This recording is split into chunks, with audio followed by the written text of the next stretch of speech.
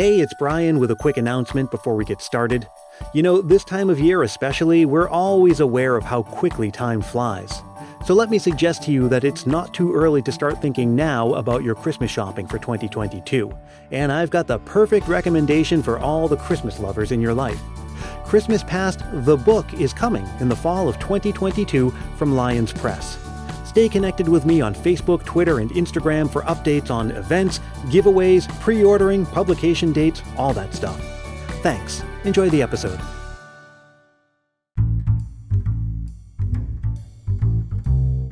I'm going to set a scene for you. It's 1965, and we're in some kind of office at the CBS headquarters building in New York City. And since it's 1965, I'm picturing all kinds of wood paneling and cigarette smoke and thin-lapelled suits in our scene. It's an urgent and important meeting of network executives to do a little bit of quality assurance and, if need be, a little emergency strategizing. You see, for weeks now, they'd been promoting a major network event, a primetime special unlike anything that had ever been aired before. The only problem was they hadn't actually seen it yet. In fact, hardly anyone had. The whole project had been on an absurdly short timeline, the kind where, even if everything went exactly right, the whole thing wouldn't come together until the very last second, and that last second was fast approaching. So here were the network executives, just 1 week before their major primetime special is about to air, and they're about to sit down and watch the finished product for the first time. And if that weren't enough pressure, right on the other side of the door to this office, out in the lobby, is a gaggle of journalists and critics. Because as soon as the executives finished watching it, these people were going to come into the office for a private screening, and then they'd go off to publish their reviews in the likes of Time magazine and other major publications. The executives finished watching, and they were not happy. They thought it was flat and disjointed, confusing in some spots. The producers were convinced that they'd failed and that the project was a flop and there just wasn't enough time to do anything about it. But of course, they hadn't failed. It wasn't a flop.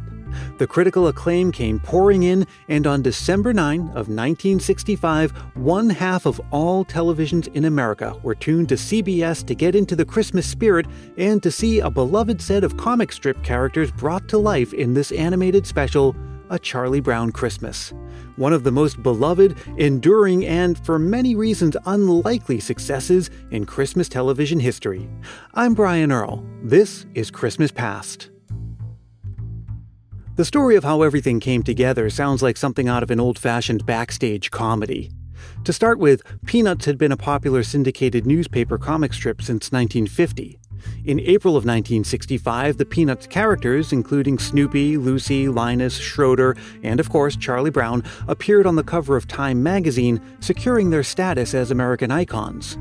And several months later, another American icon, Coca-Cola, approached the McCann Erickson ad agency in New York. They were interested in sponsoring an animated Christmas special. John Allen at McCann Erickson reached out to a producer named Lee Mendelson, who had recently been shopping around a documentary that he'd produced about Charles Schulz and Peanuts. He basically agreed to Coca-Cola saying, yes, we have an animated Christmas special for you, and then he immediately hangs up the phone, calls up Charles Schulz and says, how quick can we put together an animated special? That's Benjamin Clark. He's the curator at the Charles Schulz Museum in Santa Rosa, California. Now, the first big hurdle to clear was that Coca-Cola needed an outline by the following Monday. And this was, late in the week. And he says, of course. And he immediately hangs up the phone and calls Schulz, and he drove up here to Santa Rosa, and they sat down and outlined it in a single day and sent it off to Coca-Cola, and they said, let's do it. After they had an outline and then a script, they needed an animator. Schulz suggested that they hire Bill Melendez, whom he'd worked with on a Peanuts-themed ad for the Ford Motor Company. Melendez agreed to come on board, but he knew that it was going to be really difficult to pull it off within the short timeline. And there were a couple of unique complications with animating these particular characters.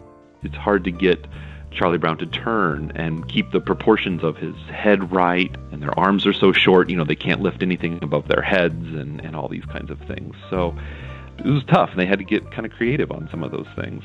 In addition to that, Schulz insisted on using real child actors, not adults, to voice the characters. Which was very different from the standard of the day. And something that would happen is Bill Melendez would be there at the studio feeding kids their lines. Bill is actually originally from Mexico and spoke English with a Mexican accent. And some of the kids would begin to imitate that accent as he's feeding them their lines. And it would get everybody laughing, and they'd have to, try to have the kid repeat it again. And speaking of voicing the characters, you hear the voice of Bill Melendez himself in the special, although that wasn't the original intention. The noises, the voicing of Snoopy, who does not speak, but he kind of growls and grumbles and expresses, surprise and things, is actually voiced by Bill Melendez. And those were recorded just as placeholders while they were working through the animation and trying to figure out these things. And Schultz heard it and said, "Oh yeah, that's great, that's perfect." Despite the absurdly short schedule and high pressure, the team pulled it off. From green light to delivery was, almost 6 months on the nose. They said they actually delivered it a week before it aired. And that brings us back to that fateful meeting at the CBS building just a week before the air date, where the network executives were convinced that they were walking into a disaster. You can kind of see where they were coming from. In the first place, while there is a central story of Charlie Brown producing a Christmas play, the plot does feel like it's kind of all over the place. A lot of it's derived from the strip. It's in these brief little episodes, and you get these little arcs within it. And that works because the comic strip works. And for a children's special and a Christmas special, the show goes into some pretty odd places. Within its 25-minute runtime, the special touches on depression, commercialism, and that iconic Linus moment, a Bible verse, which CBS was apparently not very happy about. And floating over all of it is a very 1960s jazz soundtrack from Vince Guaraldi, who Mendelssohn was a big fan of. A lot of that music isn't even especially Christmas sounding, and apparently Schultz was against using it. It should not have worked, but it did. The initial success may have been based on the popularity of the characters and a chance to experience them in a new way. Or based on the popularity of Christmas specials in general, and the scarcity. We're swimming in content nowadays, but back in the 60s, there were just a small handful of television channels, and a new animated primetime special was a major cultural event. That initial success translated into another primetime airing the following year and the year after that. Eventually, nostalgia became part of the reason we continue watching. A Charlie Brown Christmas has aired in primetime every year since 1965, and that almost came to an end last year. That's because Apple TV is now the home for all Peanuts animation, and in 2020 it was announced that A Charlie Brown Christmas would stream exclusively on Apple TV. But due to an enormous uproar from the public and a bit of negotiation, it aired on PBS. In an age when we can watch the special whenever we want and through a variety of methods, it really says something about the power of nostalgia and tradition that around Christmas time, appointment television viewing is still a thing. Even Schultz's wife, Jean Schultz, said last year, she said, well, it's nice it's going to be on TV, so, people like me who are kind of old-fashioned about these things can still watch it. And of course, the old-fashioned way of viewing is even better when it's a shared experience, surrounded by the people you love. Last year with the pandemic, a lot of us didn't get to do that. And while things are obviously much improved this year, we're not completely out of the woods yet. So over these past 2 seasons, more than typical Christmas seasons, we're returning to those warm memories of Christmases past spent with loved ones, like Anne in California.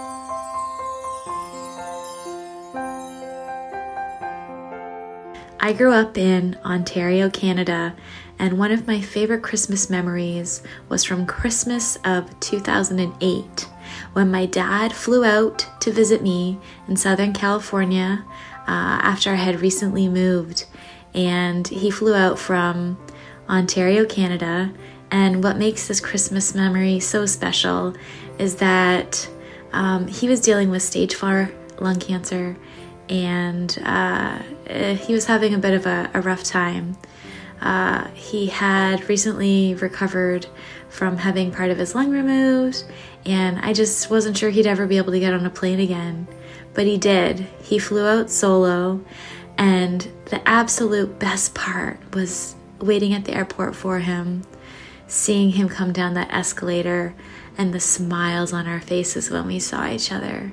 It was like, oh my gosh, we made it. We're here. We spent a glorious Christmas together in Southern California. my husband and I took my dad to Disneyland a couple of times. He loved the parade. He loved seeing all the kids so excited for Christmas. And we did shopping and we did all the sights and we just had the absolute best time. Little did we know that was going to be our last Christmas together.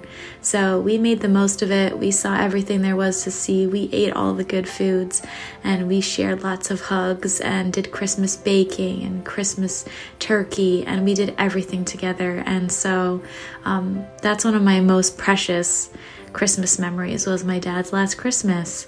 And I always am so thankful to my brother, who didn't mind that my dad came out to visit me for that Christmas, and my brother missed his last Christmas, but I got to have it, and that's so precious to me. So I'll always remember that special Christmas. I remember the last Christmas I had with my dad, Christmas Day of 2014. The very next day, my wife and I would say goodbye to Massachusetts and set out for our new home in California.